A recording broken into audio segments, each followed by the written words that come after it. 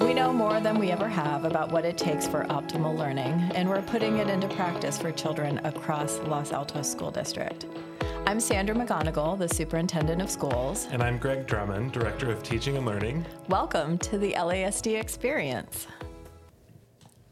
Sandra McGonigal. Hello, Gregory. Podcast number 2. Here we go. Are you nervous? No, I'm excited She's about not it. at least. I'm a little bit nervous. You're funny. It's the microphone right in front of me. Yep. Okay. Yes. When last we met, we learned about the wheel. The wheel. I love the wheel. Walk us through a quick version of the wheel for our listeners. Okay. The wheel has 5 elements to it, and it's really all of the things we need to build and teach a whole child. We talk about positive developmental relationships. We talk about environments filled with safety and belonging, deep learning and knowledge building, skills, habits, and mindsets, and supports. Integrated supports. Mm-hmm. Yeah. Today we're going to dive into positive developmental relationships. Such a good place to and start. when I say dive, I don't mean we're going to explore every aspect of it, but it's too much. Yep. We're going to. I think it's actually a very exciting idea in education. The idea that teachers, adults, yes, but teachers, because we're here at school, in kids' lives can leverage their relationships to develop kids. It's fabulous. Into full people. Absolutely. And it really is it is teachers and all of the adults that work with children, right? Across our campuses. Absolutely. We have staff. So many great staff. So I want to start with an idea, thinking about the difference between a positive relationship and a positive developmental relationship. Yeah, that middle word is a key. And to kind of bring some of this to light, I have a quote, if I can get my computer to do its thing here. Hold on just a second. Yep. I have a quote from a guy named Peter Johnson. He has a book called Choice Words. And it's all about teacher language, the way teachers talk, and shining examples in LASD of teachers who do this. Yes. Here's what he says, and I want you to make the connection between positive developmental relationships and this. Okay. If nothing else, children should leave school with a sense that if they act and act strategically, they can accomplish their goals. It's everything I want.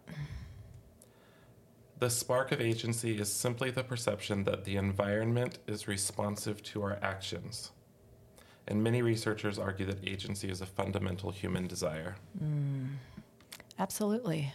If everybody can leave school, understanding that when you have a goal, all of the ability to achieve it is within you, right? And you know how to get the support you need to make it happen. How great. It's what I want for my own kids. So really succinctly, what's a positive developmental relationship? A positive developmental relationship is a relationship that's full of trust and the developmental part, which is building that agency, ownership for kids, that they are the learners, that they have choice, and that they can achieve whatever they want. My definition is Yes. leveraging your positive relationship to help a kid become more independent. Yeah. I think that's another way to say it. Both very beautiful, if I do say so for us. You're hysterical. Yes. Okay, what did it feel like when you learned how to ride a bike? Tell me about some of the feelings. Well, I don't know that I remember when I learned how to ride a bike, but I certainly remember teaching my boys how to ride a bike. So can I do it in that frame? That's fine. Okay. This isn't rehearsed, folks. So I remember bringing each boy, as they were just about 5 years old, maybe right before kindergarten, to the high school blacktop near our house with the bike. What I think was important was that our boys trusted us, that we were not going to let them get overly hurt. right?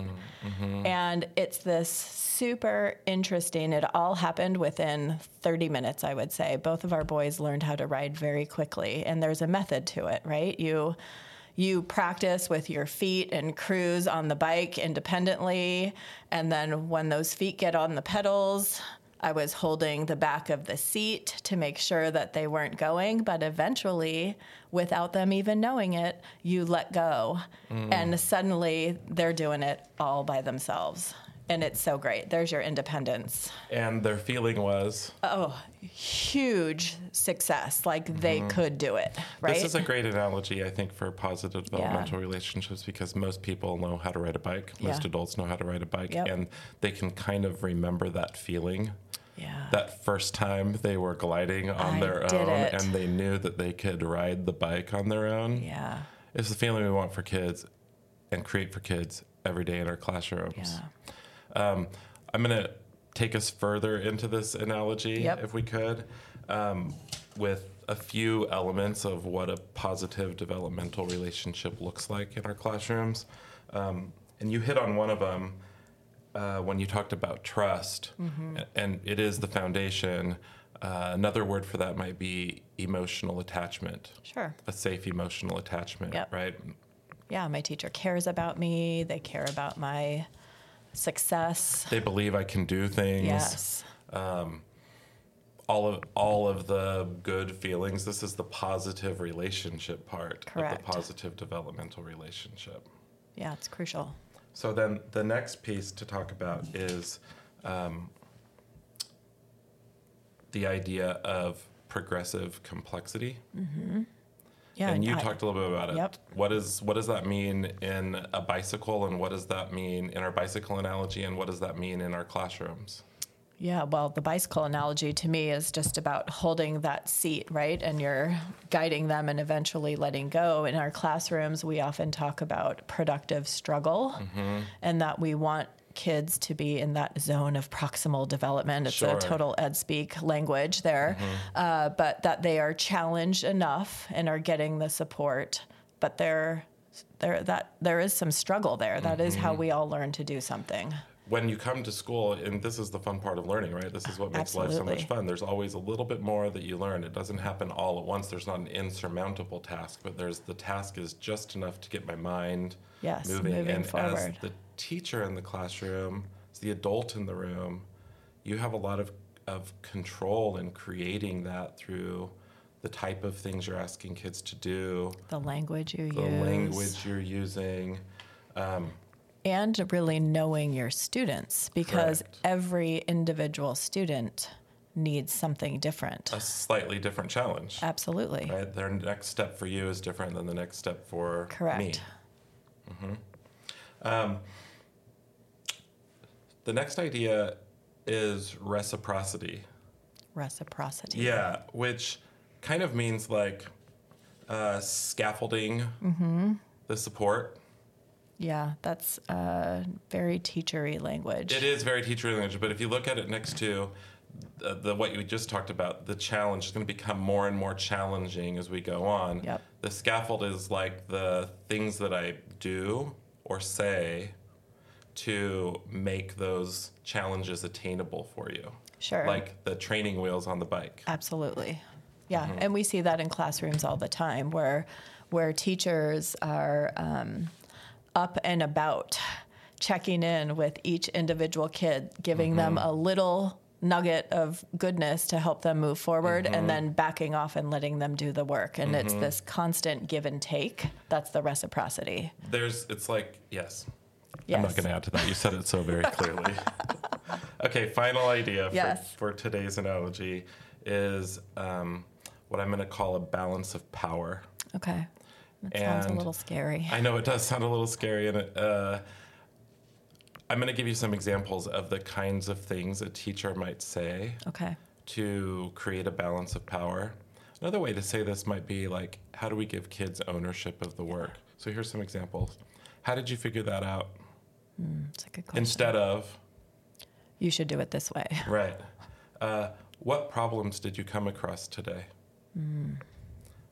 Which part are you sure about, and which part are you not sure about? How are you planning to go about this? You really have me interested in this. Why don't you tell me a little bit more about what you're thinking? All of these teachery language, give kids ownership of the work. It makes it theirs. Absolutely. And I think of, even with my parent hat on, this is the language I use to help my own sons problem solve in their life, right? I do not give them answers. I have developed my ability to ask them really good questions so they can come to their own answers. It is the quality of the question, isn't Absolutely. it? The development of what do I really want to say that gets my students or my kid thinking. Yeah. And you for often themselves. know where they need to go, but you need to help them get there on their own and not just tell them what to do or how to do it. This is what our skillful teachers do. And it is amazing to watch in action. It's very magical. Absolutely. I think that that's going to be all for today. We said we're going to keep these short and sweet for our listeners. I love it. I hope that this conversation has given you a little deeper glimpse into what a positive developmental relationship is. We'll continue working our way around the wheel. Our next episode will focus on environments filled with safety and belonging. So great. Thank you, Gregory. Thanks, Sandra.